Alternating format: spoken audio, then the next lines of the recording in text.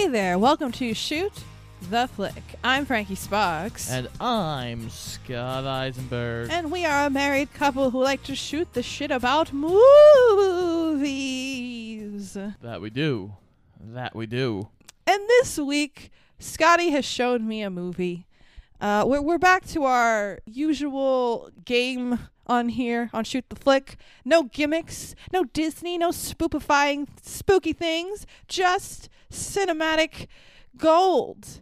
We are covering the Martin Scorsese classic Casino. Released in 1995.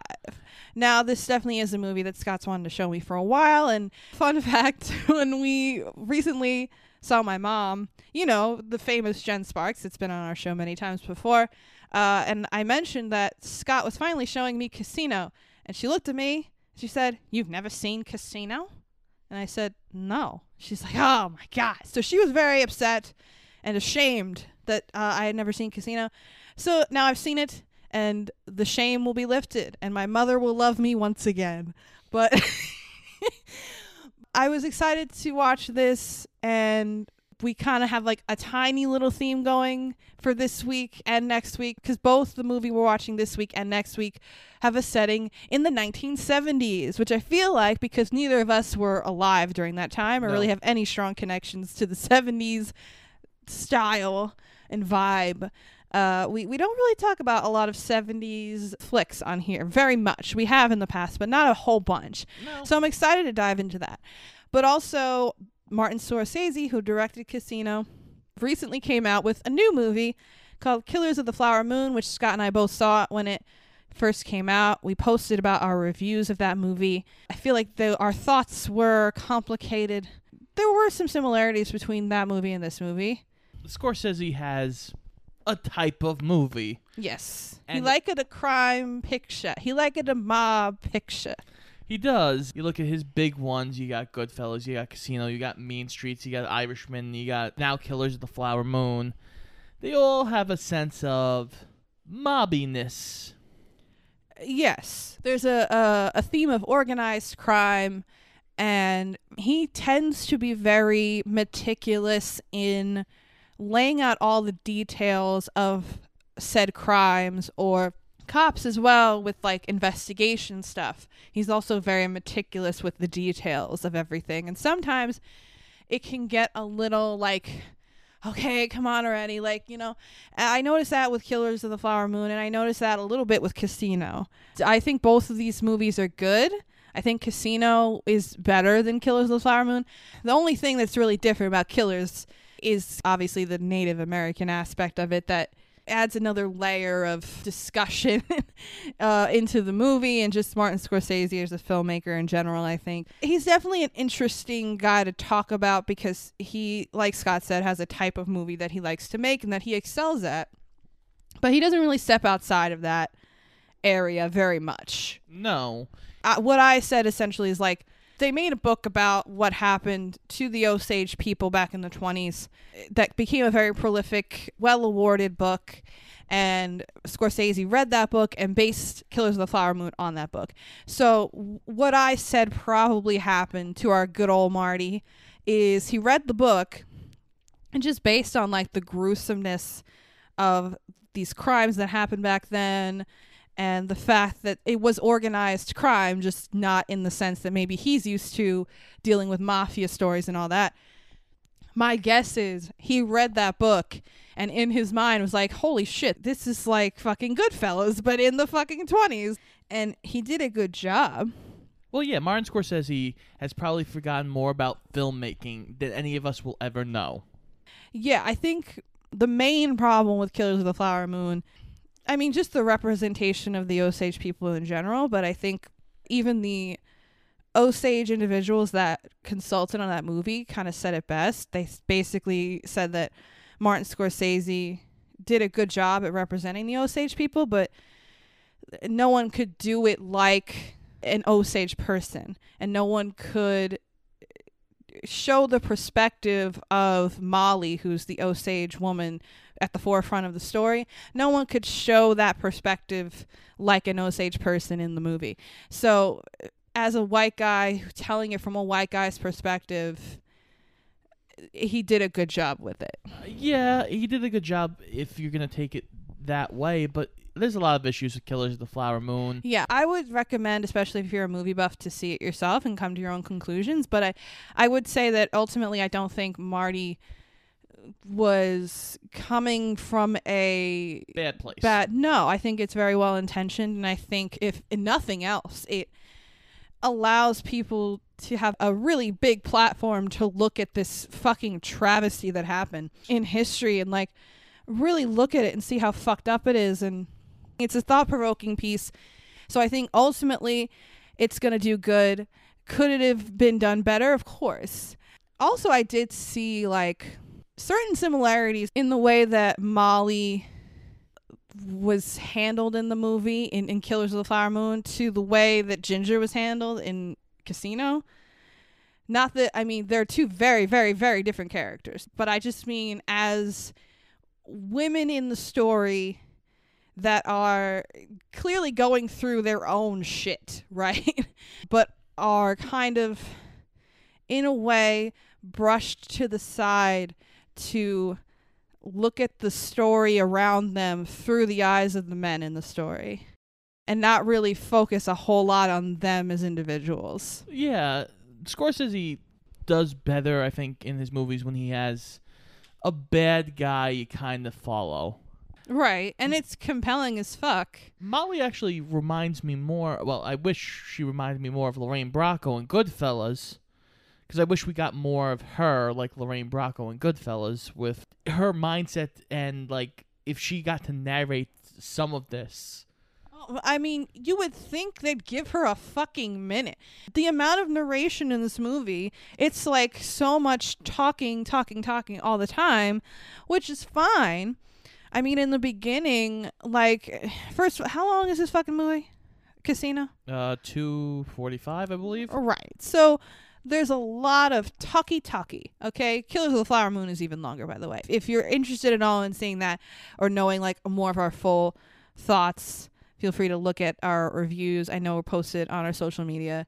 But, like, with Casino, there's so much narration over what's happening, and we switch to different characters a lot and hear them talking over what's happening. And in the beginning of the movie, I want to say for like at least the first 20 to 30 minutes, like it's just kind of laying out for the audience the whole fucking scheme that's going on here, like how the mob is laundering money through this fucking casino, and they got Bob De Niro running the casino, and Joe Pesci's doing this, and they're in the back room and they're counting money, but they're skimming some off the top and taking it out of the suitcase, and then this guy's also stealing. It's so methodical in the beginning, and it's so much. Like, I feel like it could have been explained a lot more succinctly in a lot shorter amount of time, because I was like going in and out of it in the beginning. I'm like, okay, we get it, like they're fucking stealing money, well, like we got it, thank you. Marty is, at this point, he's one of our auteurs. He's one of our untouchable directors. There isn't really anybody to challenge somebody when he gets to this point of being this big. Well, yeah, this is 5 years after Goodfellas, which you also did a review on, by the way. I feel like that was pretty early in our it was like our fifth shoot episode. The flick career. Yeah, you just need Joe Pesci to stab somebody with a pen and you were in. I mean, Jesus Christ. Yeah, that was wild, man. It was just like 20 to 30 minutes of just talking. And then all of a sudden, Joe Pesci just stabs somebody in the neck. And I screamed like I was at a fucking football game. Like, I was like, yes! Joe Pesci, yeah! Like, I was like so excited because I'm like, Joe Pesci is being the Pesci. Joe Pesci, he's got probably 4 unbelievable roles between Nicky in Casino, Tommy in Goodfellas, one of the wet bandits in Home Alone. I was gonna say, if you don't mention Home Alone, bro. And then My Cousin Vinny. Yeah. Okay. Those are his like 4 like biggest roles. Mm-hmm. And I feel like it's almost crazy. He still feels like he's underrated. Well, yeah, because he is kind of a mystery man. Like, he's very private and very subdued, I guess. Like, he's kind of a mystery man. They had to pull him out of some villa in, like, Napoli where he's hiding out and just, like, chilling to do fucking Irishman. Like, what was it? A few years ago now. And that's funny too in that movie because he is, of course, a Scorsese regular, and they had him as kind of like the calm sort of Don type character in Irishman, which was like a different avenue that we'd never seen him in before. But yeah, I love Pesci. Pesci just killed it in this movie, like he kills it in every other fucking movie. Let's be real. But let's kind of like get out the preliminary fun facts here. So, as we mentioned, written, directed by Martin Scorsese, co-written by Nicholas Pileggi, who wrote the book. He also wrote the book that Scorsese adapted for Goodfellas. And weirdly, it kind of underperformed at the Oscars. It only got one nomination, weirdly, for Sharon Stone, who played the female lead. Well, it's a very subdued performance for De Niro. Pesci, at this point, is Pesci. With the anger, sometimes when we were talking like during the movie, I kept calling him Tommy on a couple of occasions. Yeah, you did. But Scorsese did get nominated for Golden Globe for director, but he lost to Mel Gibson for Braveheart. Yeah, that's gonna happen, I guess. Yeah. But the only like real preliminary fun fact that I have, I mean, we can talk about casting and stuff later as we go through. But apparently the word fuck is said 435 times in this movie, which was the record, I think, for a while until, oddly, another Scorsese movie called Wolf of Wall Street, which said the word fuck almost 600 times. So I think Jonah Hill is the actual record holder, right, for saying fuck in the movie. Probably, I'm assuming, for Wolf of Wall Street. So fun. Yeah. Fun times. But yeah, Scorsese doesn't shy away from the fucking brutality of things. Nope. Certainly. Like I said, the first real scene where I woke up in this movie was when Pesci just out of nowhere just stabs a guy in the neck with a fucking ballpoint pen. And I'm like, bro, what the fuck was that? Oh yeah, he is no joke. You like this better than... Do you like Goodfellas. Casino better than... Goodfellas is better than Casino. Oh, okay. That was going to be my question. No, Goodfellas is... I would agree, though, with that. Of mob movies, it is... you have Goodfellas, and then you have Godfather Part 2. And then everything else is kind of fighting for that middle ground. But again, that is another argument for another day of mob movies. I guess, yeah. We'll have a mob movie draft. Are you ready to get into the nitty-gritty here? Yes, let us get into the nitty and the gritty.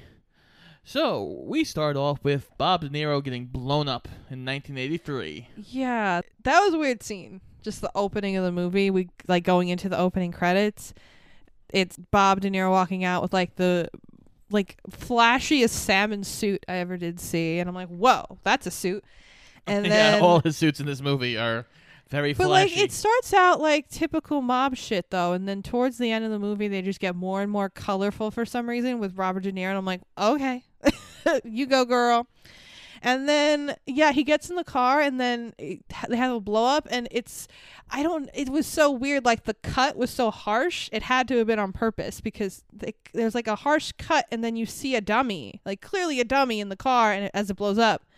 And I'm like, I don't know if this is a problem because Blu-ray exists now and it didn't in 95, and that's maybe wasn't meant to be seen in Blu-ray, that particular scene, or Scorsese was just being cheeky. I don't know. Well, I think it is partially a Blu-ray thing. I think most movies, when you put them on Blu-ray, because it does clean up the image so much that you sit there and go, oh, this wasn't supposed to be seen on Blu-ray. Oh God, this was not supposed to be seen on Blu-ray. So, but yes, we get our opening credits. This is a star-studded movie. Yeah, but Robert De Niro plays Sam Ace Rothstein. The narration at one point refers to him as the Golden Jew. And when I heard him introduce himself as Rothstein, I shut up because I was like, Rothstein, that sounds like a not Italian name, but I'm just going to let it go. And then they said the Golden Jew. And I'm like, really? They're going to have Robert De Niro play the Jewish guy? I mean, listen, Jewish people come in all shapes and sizes, as Scotty knows, being a Jewish man.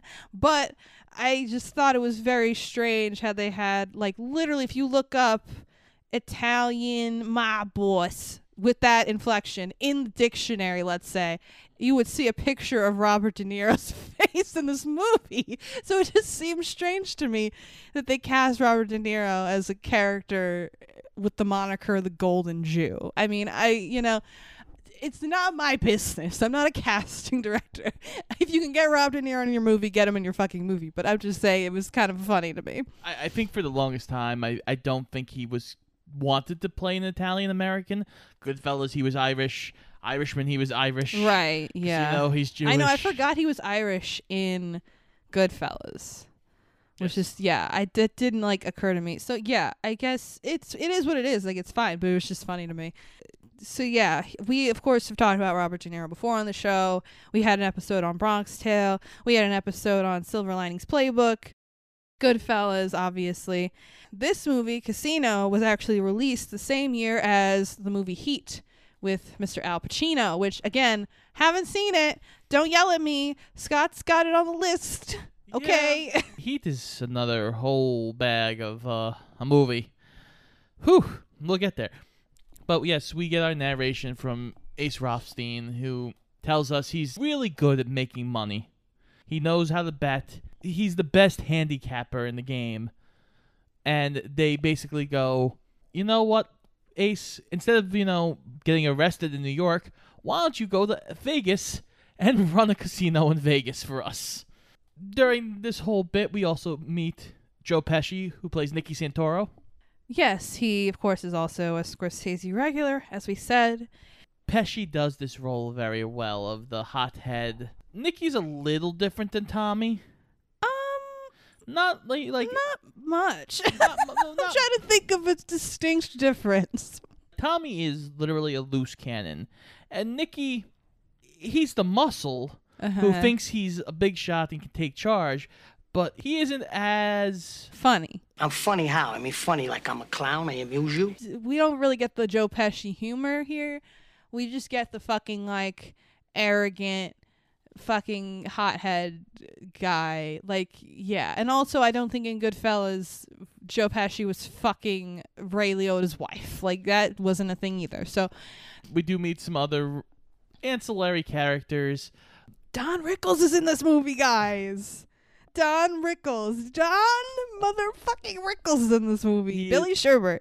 I was so happy to see. I knew he was in this movie, but I was just really happy to see him. He doesn't really do much. He's just the general manager of the casino, and he's kind of Bob De Niro's right-hand man. But, I've watched some clips, behind-the-scenes stuff where Robert De Niro, loved and idolized Don Rickles. So, when he would bust his balls on set, he would just kind of, get away with it. And it was, it was really funny. He's and then, Don Rickles. Yeah, and then I watched this clip. There was, an AFI award thing, they were holding for Martin Scorsese.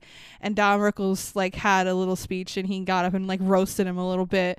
And he roasted Robert De Niro. It was just so funny. De Niro is sitting there. God bless you, Bob. He's got the beard on. To know him is a treat. He's one of the great actors of our time. You ask him.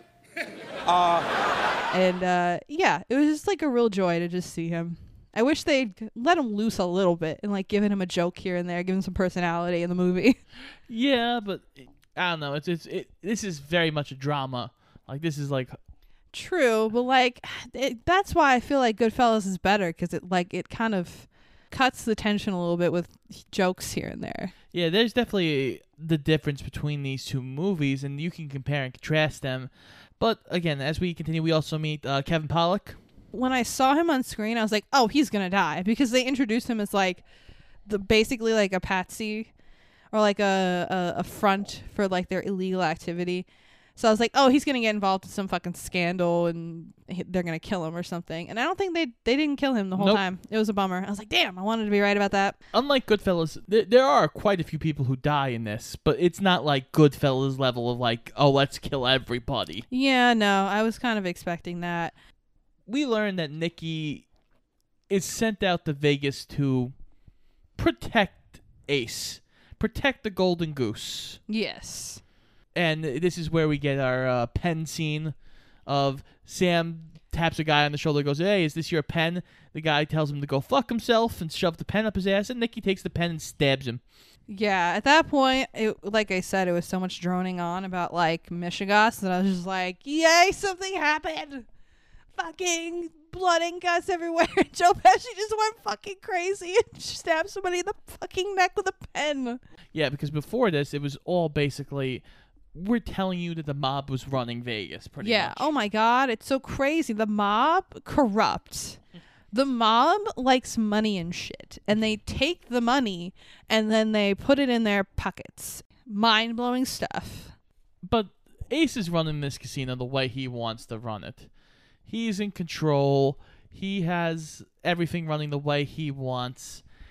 And then a pretty young lady comes walking into the casino. Oh my God. Yeah, hot lady named Ginger McKenna, played by Sharon Stone.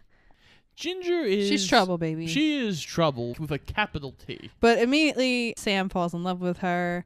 You can tell by the song. What was the song? Baby.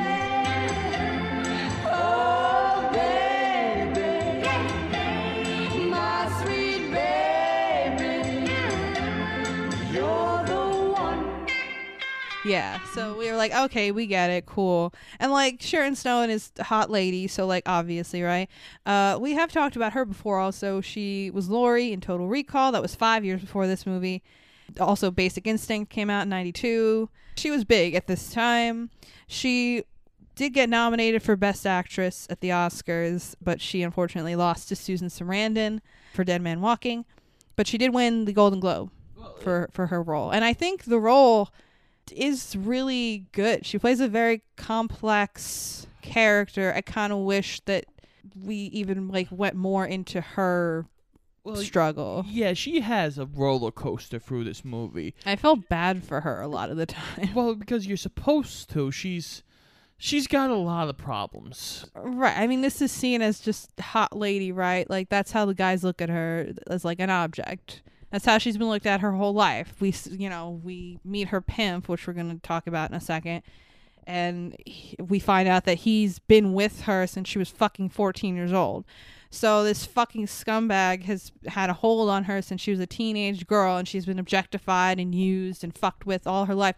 And then she eventually gets with Sam, and it's like going from one abusive, controlling relationship to another abusive, controlling relationship. And the whole time they're like, I love you, baby. And it's all fucking bullshit.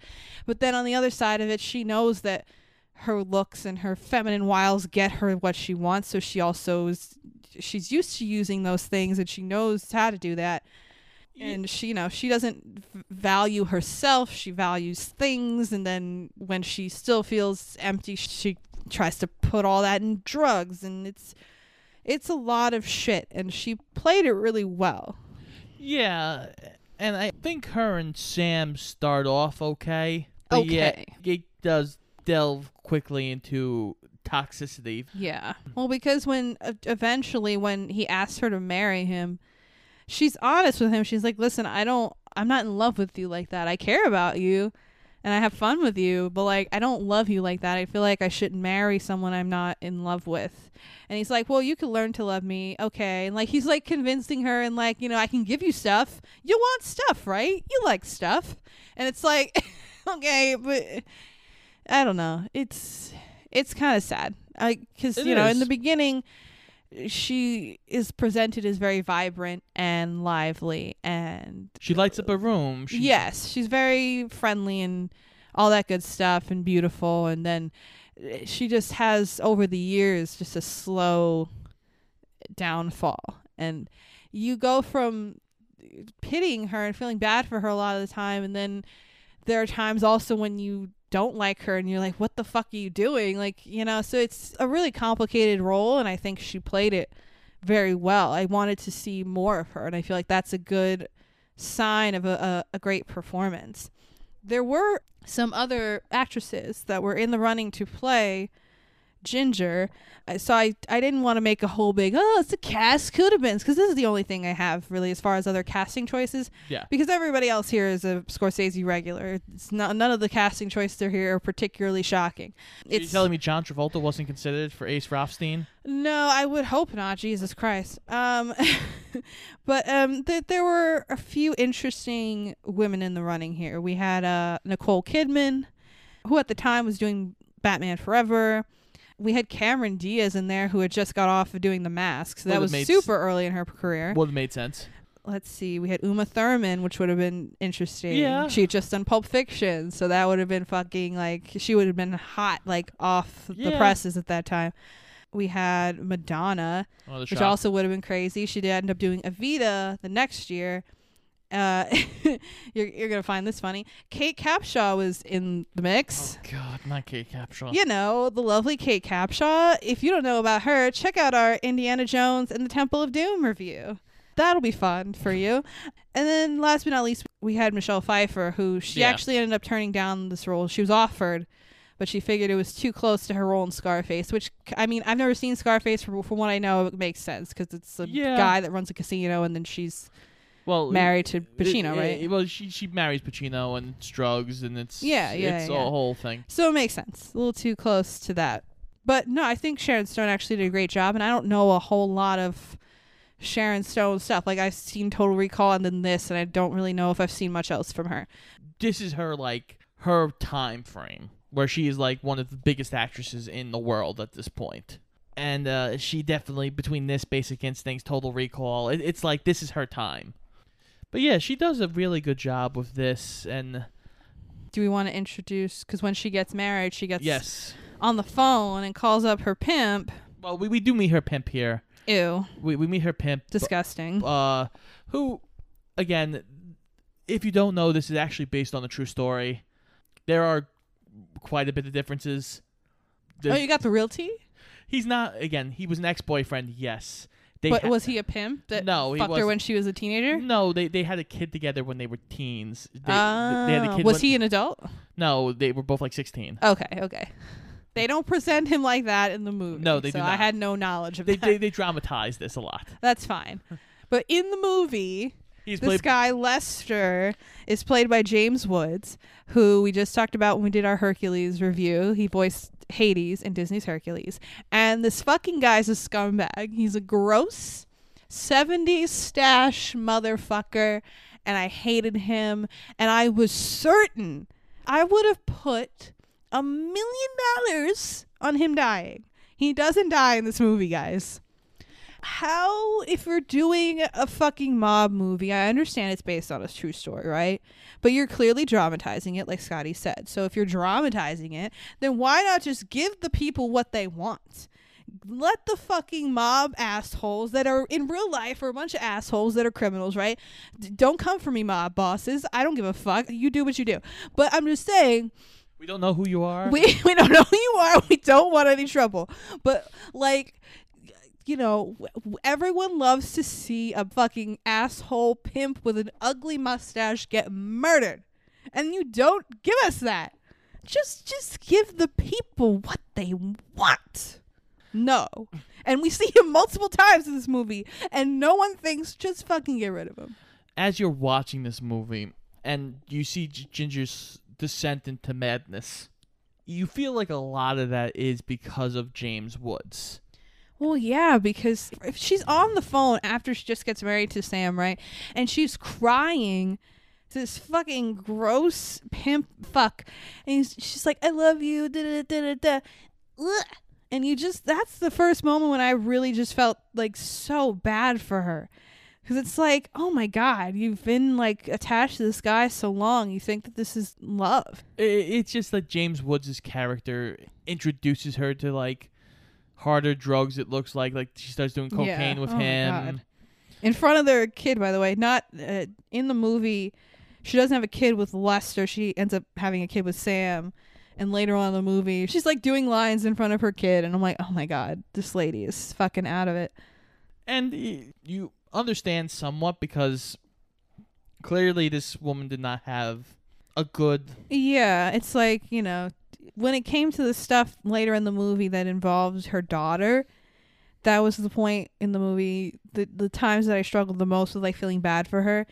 But, you know, if you kind of get past that initial anger, you really have to think like this lady just, you know, she couldn't catch a break at any point in her life probably, so she had a rough fucking go. But Nikki comes out to Vegas. Yeah, it's a point of contention because he is in the car with Sam and he's like, hey, what do you think about me coming out here? Would you be okay with that? And then later on in the movie, Nikki, who's been totally corrupted by Vegas at that point, he's like, I never asked your permission to move here. And it's like, you kind of did. In the beginning of the movie, Sam's like ruling the fucking roost. Like, he's killing it. And I said down the line in this movie, when shit started getting bad, I'm like, if they all just left Robert De Niro the fuck alone and let him do his shit, none of this would be happening. Like, everything would be fine. He was doing just fine without Nikki up his ass and all this drama with Ginger, like, and the other mob bosses. Like, if everyone just left him to his own devices, he would have been fine. Well, when Nikki comes out to Vegas, the big thing about Nikki is Nikki realizes there is no hierarchy here. There's no, like, all the bosses, they can't come third or west in Kansas City. They're afraid if they go any third or west in Kansas City, they're going to jail. So Vegas is unconquered land. Right. And Nikki sees it as, I can basically become the king of Las Vegas. I can run every little scheme I want. Yeah, I'll kick some back to the mob bosses of New York, but I can run this shit. Mm-hmm. Which he basically does. He takes over for a while. Yeah, he kind of makes his own little corner of the sky there, for sure. And the issue Sam seems to keep running into is every time problems seem to happen in this movie, he gets connected to Nikki. Because they were childhood friends and all that stuff. And Nikki he's not quiet when he does crime. He is very much out in front. Yeah. Why do I have to hide? No one's fucking coming for me. Yeah, I mean, oh my God. There was one scene where, like, the mob bosses back in Kansas City are like, oh, there was this fucking, like, asshole and bunch of people that went into one of the restaurants or something and shot up a bunch of people. You gotta go find this guy and take care of them and get all the names of all his friends because we're gonna take him out too. So there's this scene where Nikki and his guys are carrying in this, like, giant dude, and he's all beat up and bleeding, and they put him on a fucking table, and they put his head in a fucking vice, and the head in the vice scene is great, but then it just gets so fucking gruesome because he literally, like, crushes this guy's head like a grape. His eye pops out. Ooh. And then he gives Nikki a name. He goes, Charlie M., you make me pop your fucking eye out of your head to protect that piece of shit! Charlie M., you dumb motherfucker! That was rough, man. Jeez. Nikki is no fucking joke. He's very impulsive. He is very quick. Like Tommy in Goodfellas. Like Tommy in Goodfellas. He's basically Tommy in Goodfellas. They share a lot of similarities. Yeah, I mean, this movie in general is a lot like Goodfellas in that, like, it has a lot of great scenes with great actors bouncing off of each other. Like, every scene with De Niro and Pesci in this movie is magic. It's just fucking magic. And it also has some really gruesome, violent shit. So that dichotomy and, like, it works for the movie, but it's similar to Goodfellas in that way, where it kind of has that balance of, like, great fucking acting moments that you want to, like, just take a bite out of, and then just gruesome fucking violence. There's a point where Nikki gets in trouble and gets banned from every casino in Vegas because he's doing too much shit, and he's cheating. He's cheating, and he gets caught. De Niro looks at him and goes, dude, you're going to get put in this black book, and they're going to ban you from every casino. The last person they put in this book was fucking Al Capone. He's still in there, and he's dead. And, of course, Nikki gets put in the black book. Right. That doesn't really stop him from going into Sam's fucking casino, though. He still goes in there multiple times. He does. Again. And granted, like, this movie obviously spans, like, multiple years. I feel like that's a thing, too, with Scorsese's movies. They tend to span many years, and you don't necessarily always know how much time is passing between scenes. Yeah, technically this movie spans 10 years. Right. And you can kind of tell that they're aging because they, you know, they'll give him gray hair. They gave fucking De Niro these, like, obnoxious old guy glasses that, like, it felt like they were trying to make him, and excuse the fucking stereotype, but it sounds like they were trying to make him look Jewish. And I was like, all right. All right, guys. Come on. Don't do that to him. Don't do that. That's not cool. But yeah, it was hard always to gauge how much time was passing. So we do get some things with Sam and Ginger. Sam does buy Ginger a lot of stuff, but he does put $2 million in the safety deposit box and gives Ginger the only key. That's a foolish decision from the beginning, because especially if it's I mean, I don't know the real story behind it. I'm just saying in the movie, foolish decision, because the night you got married to her, you saw her on the phone crying to her pimp that she missed him and she loved him. And then Sam's like, "Oh, but you know, you got to trust me and I got to trust you with, you know, my life. We need to be solid on this. So I'm going to put this money in a lockbox. You, me have the only keys, and if anything were to happen to me, you have this money. And it, you know, if God forbid I get kidnapped or put in jail, like, you can help me," and da da da. And she's like, "Okay." And then she does a lot of shit in the movie that, granted, like we just said before, like, she's a victim, obviously, but she does a lot of things in the movie later on that would clearly prove to any normal human being that, like, she's not all for you, man. She's got some problems. Maybe you shouldn't trust her with your life at this point in time. Well, eventually he does take the key back from her, and it does lead to a climax at the end. Right, yeah. And Sam is a man about town, you know. He's still running the Tangiers Casino, you know, but everybody knows his name. He gets awards, you know. He knows all, like, the powerful politicians in the fucking town, and they, you know, he hides them out in his, like, little hotel, and, you know, they get fucking hookers, and he knows all the dirty little secrets of everybody, and that's just okay, I guess. I don't know. Well, that's how it goes sometimes Yeah. when you run a casino, like. Yeah, but then, you know, when shit hits the fan, you know, things kind of turn on him really quick, though. Oh, yeah, they turn on him real quick. While that's all going on, Pesci, who has been banned from casinos, kind of opens a diamond store and is basically robbing anybody and everybody blind whenever he can. Oh, yeah, there's one scene where, like, they're in the airport, Pesci and his wife and kid, and, like, they go through, like, security or whatever. Not even security. They just go through the airport. This is the pre-9/11 world. And then they go home, and she, like, shakes out her fucking 70s beehive, and there's diamonds, like, hidden in it. And I'm like, oh, my God. What a world. You could just sneak stolen diamonds through the airport. Ugh, I miss those days. When were you sneaking down? Don't worry about it. Don't worry about it. The freedom. So a lot's going on in the casino. De Niro does fire a guy for being incompetent, but it turns out he's the son of a commissioner. That comes back later for a little bit. But we get to the more important stuff. Ginger wants $25,000. Yeah, they have this fight. She's clearly, like, trying to manipulate him too, which is funny, because she's like, "I don't know why you're arguing about it." And he's like, "I'm really not arguing. I just want to know what you need $25,000 for." I feel like that's fair. Like, it's not, I don't want to argue. I'm just asking what you need it for. You know, like, as much as, like, Ginger is very good at playing and manipulating people, because that's clearly who she's become in this world. Mm-hmm. It's what she's had to do. It's what she's had to do to survive. This is a man who has a very tight grip on his wallet. Yeah. He doesn't fuck around with money. I think he's just a control freak in general. He is. But Like, there's one scene in this movie where, like, he's pissed off at the kitchen staff because, like, one person gets a muffin from the kitchen at the casino or whatever, and it has a bunch of blueberries in it, and then his muffin has, like, a couple. So he's like, "I want you to put the same amount of blueberries in every muffin." And the chef's like, "Do you know what that means? Like, how long that's gonna take me to—" "I don't care. I want the same blueberries." It's like, calm down, dude. It's a muffin.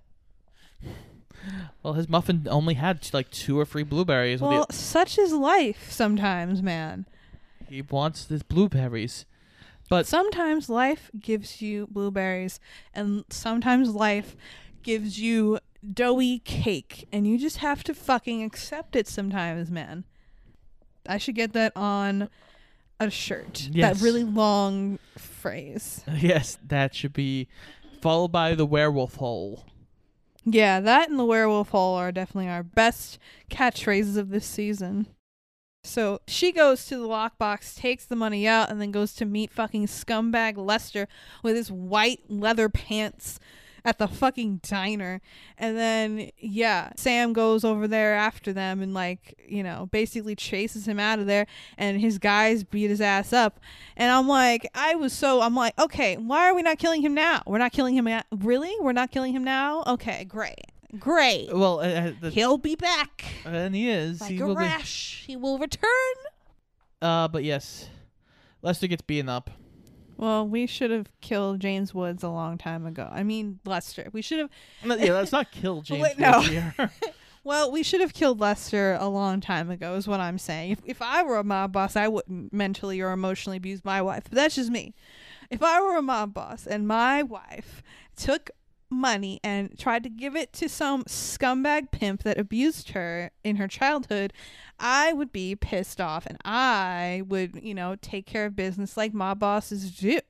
Not to say that Sam is like the ultimate mob boss, but he's got some pull. If he goes to Nikki or somebody and was like, hey man, this fucking pimp's a scumbag and he's an abusive son of a bitch and he's up my wife's business, like, we gotta take care of him. He could get it done. Yeah, if he went to Nikki and told Nikki to do something, Nikki would have done something. But Sam isn't really a mob boss. Oh, but he is a boss, though. Yeah, but it's more... Sam's not really... He's not the violent type.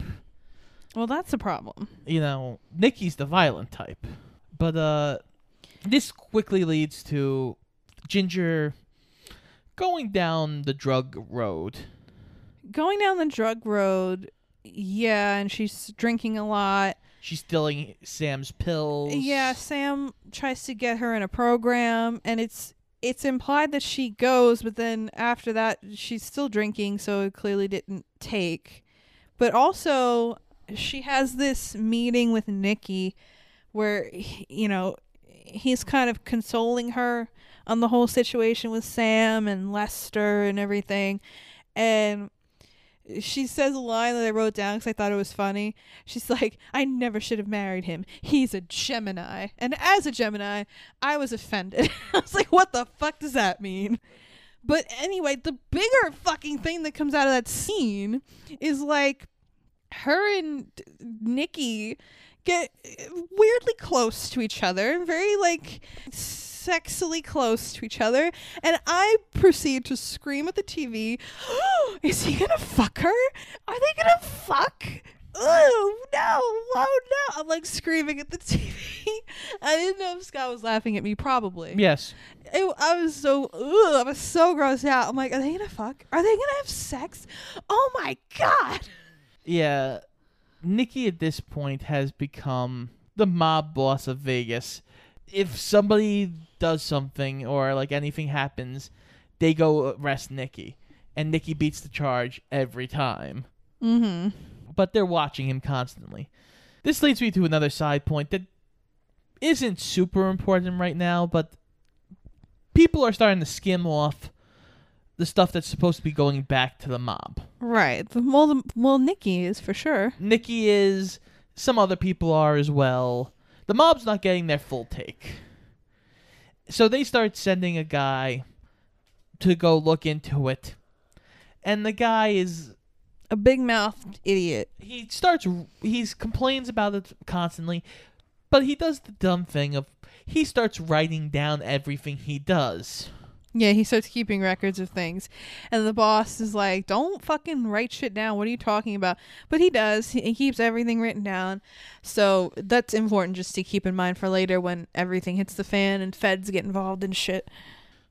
So, remember that guy I said really quickly how Sam fired an idiot for being incompetent?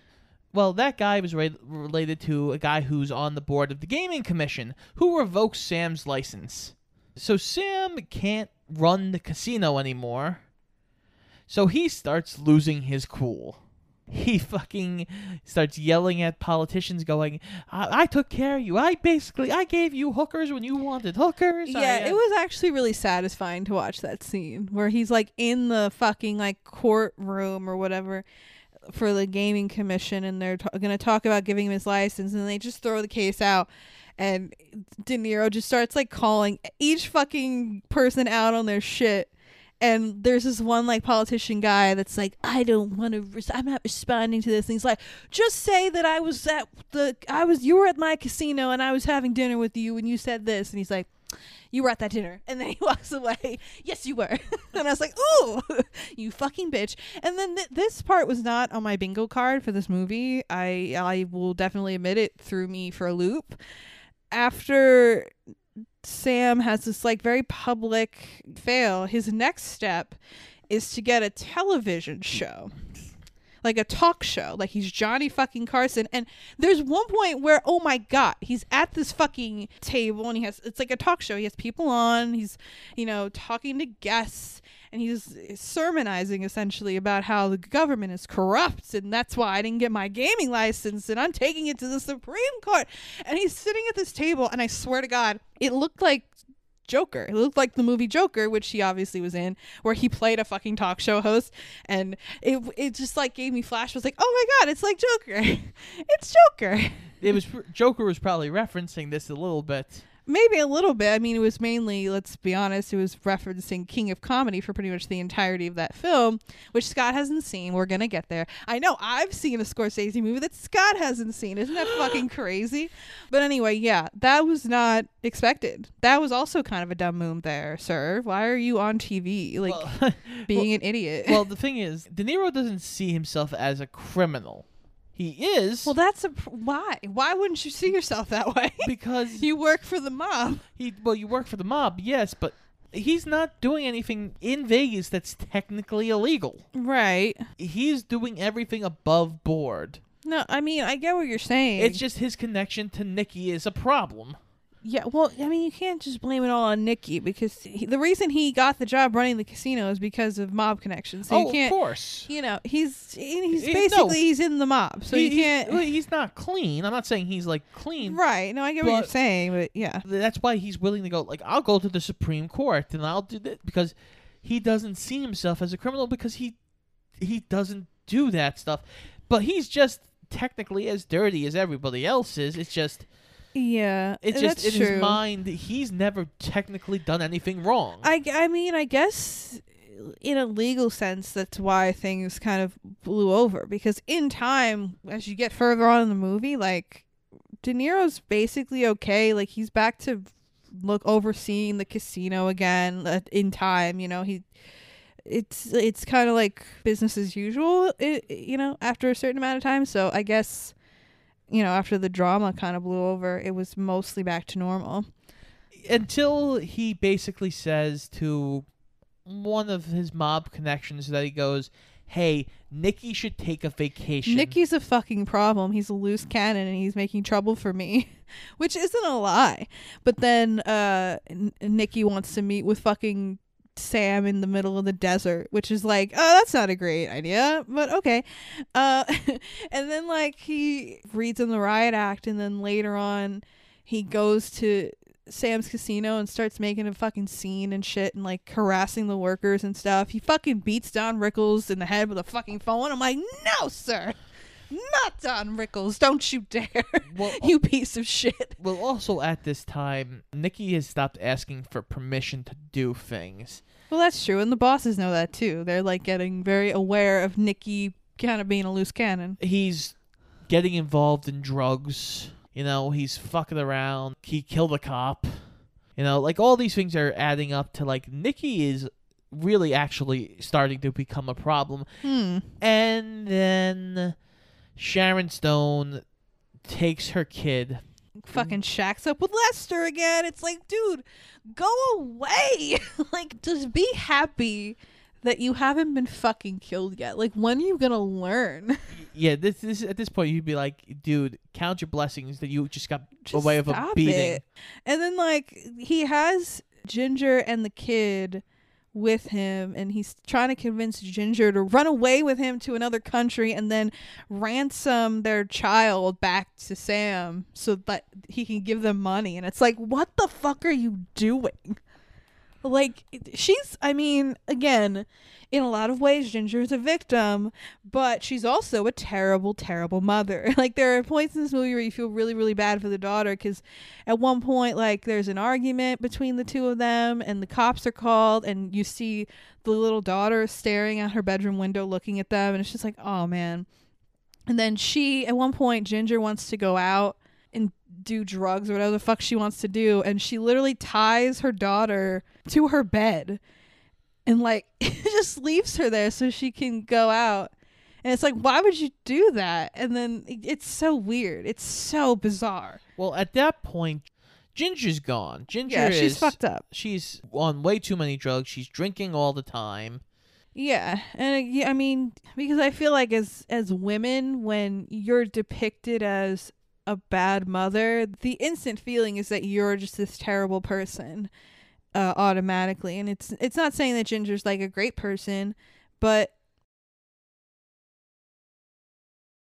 when it comes to like mother shit and you're depicted as a bad mother, it's hard sometimes for people to see past that and see your own trauma, because you know, there's an innocent kid here that's being traumatized. So as an adult, your trauma isn't looked at really in comparison to the kid's trauma, and that's fair. But also in this movie, you also get a clear picture of Ginger's fucked up life and the shit that she's had to go through. And if anything, I just, like I said earlier, I wish there was more deep dives into Ginger's inner torment, just so we could like see more of what's going on with her and like what she's had to deal with in her life. But yeah, it's rough. And Lester's a scumbag, which if you had killed him before, none of this would be happening. Again, I'm speaking clearly as a mob boss here. I'm not speaking as like a normal citizen who is law-abiding and lovely as I am. But you are. But like, if I were a mob boss, like, kill that motherfucker. Bury him in the desert. Right next to a cactus. But Nikki seemingly is the shoulder for Ginger to cry on, and the voice of reason for Bob De Niro to kind of calm everything down for now, until he starts sleeping with Ginger. Yeah, well, he does. Well, he was already sleeping with her. I'm not sure if he was sleeping with her just yet. But sketchy. It's sketchy. I'm screaming at the TV. When Frankie starts screaming, we know something's amiss, okay? Something sketchy's going on. But yeah, Pesci convinces Ginger to bring the daughter back and kind of smooth things over with Sam. And it is smoother, maybe a little bit. But then later on, it devolves again, and he ends up kicking her out, and then she comes back. It's very, very toxic and sick. But she ends up in a scene talking to Pesci, and they're just lamenting over Sam and how he's changed, and like oh God, Vegas has changed him so much. Meanwhile, Pesci started off as like some fucking heavy from fucking New York. And now he thinks he's like the Diamond King of fucking Vegas. Well, and he's fucking his wife. It's like, what the fuck? Well, that's the thing. Like, technically, Sam's the only one that kind of really hasn't changed. Yeah, I mean, I don't... He is literally pretty much the same fucking person from beginning to end. And, yeah, Nicky decides he's going to start sleeping with Ginger. It's so gross. It's so weird and icky. It is. It gets Nicky. It gets to a point where the mob bosses back home are like, "Hey, is Nicky sleeping with Ginger?" And they're like, "No, I've never heard of thing." I love the moral barometer of these mob bosses. They're like, you can fucking kill people, you can sleep with whoever, you know, whatever hooker you want, and you can like steal money from people. But once you start banging some other guy's wife, we don't like that. Well, their issue isn't really a moral code. Their issue is if the two of them, who are basically the two heads for the mafia in Vegas, start fighting for real, that's a problem. And people may start connecting dots that we don't want connected. And she, as Frankie said, she did tie her daughter to the bed and goes to Nikki's restaurant. And then Sam goes there to get her, and fucking Nikki is like, "Now you be nice. Don't make a scene in here. You be nice to her." It's like, oh my god, I want to vomit. What the fuck is this? It's fine for you. It's Scandival all over again. It's fine for you to come to my casino and make a scene, but when I come to your restaurant, I'm not supposed to make a scene. It's so weird.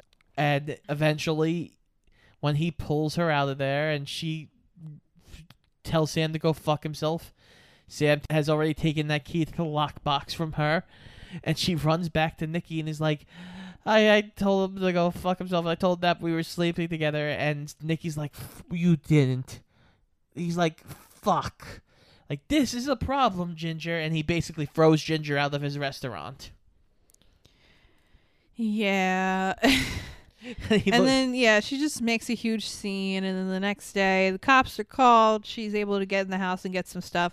She takes the key to the lockbox, goes to the bank, takes all the money, and tries to run, but the cops catch her. It's like, you're under arrest. But then nothing really comes of that. They let her go, because apparently by that point, the feds had gotten all of this good shit on, like, Nikki and the mob bosses and all this shit. So they were now building a case against the whole outfit here. Yeah, and this is where the mob decides, we're going to kill a bunch of people. Right, we just get a mass fucking exodus of people. The less people who know anything, the better. They kill an ancillary character. It turns out they do dose Ginger's drugs. Yeah, because she knew too much. That was sad, too. At the end, she really was a tragic character, like in every way. It's kind of sad. Yeah, it's really sad, actually. They send somebody out to meet Nikki and his brother in a cornfield. Oh my god, that was great, because they have Nikki narrating over it, like, oh yeah, you know, I can't go in Vegas right now, but my brother, he's gonna take over the business, and and then they stop the narration as he's being fucking whacked, and it's so, that was clever. And I like that. And they force him to watch as they beat his brother to death. Yeah, that was like, ooh, this is personal. You want him to like really suffer.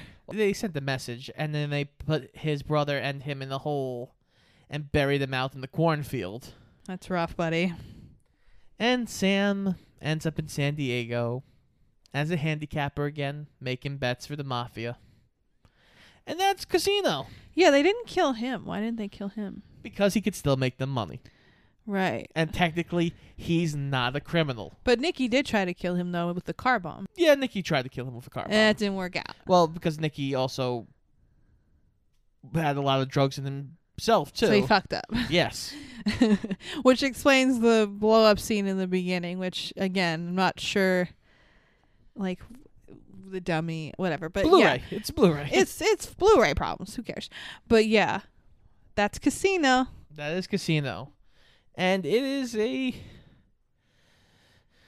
it's a fucked up movie. It's a fucked up movie, but I would say that it's, typical Scorsese fare. I had fun with it.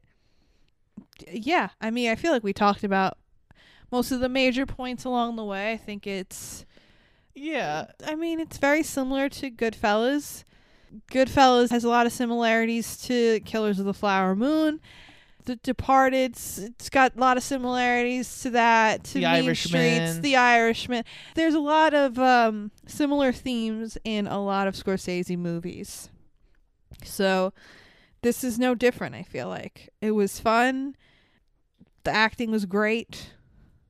The writing was good. The direction was fun.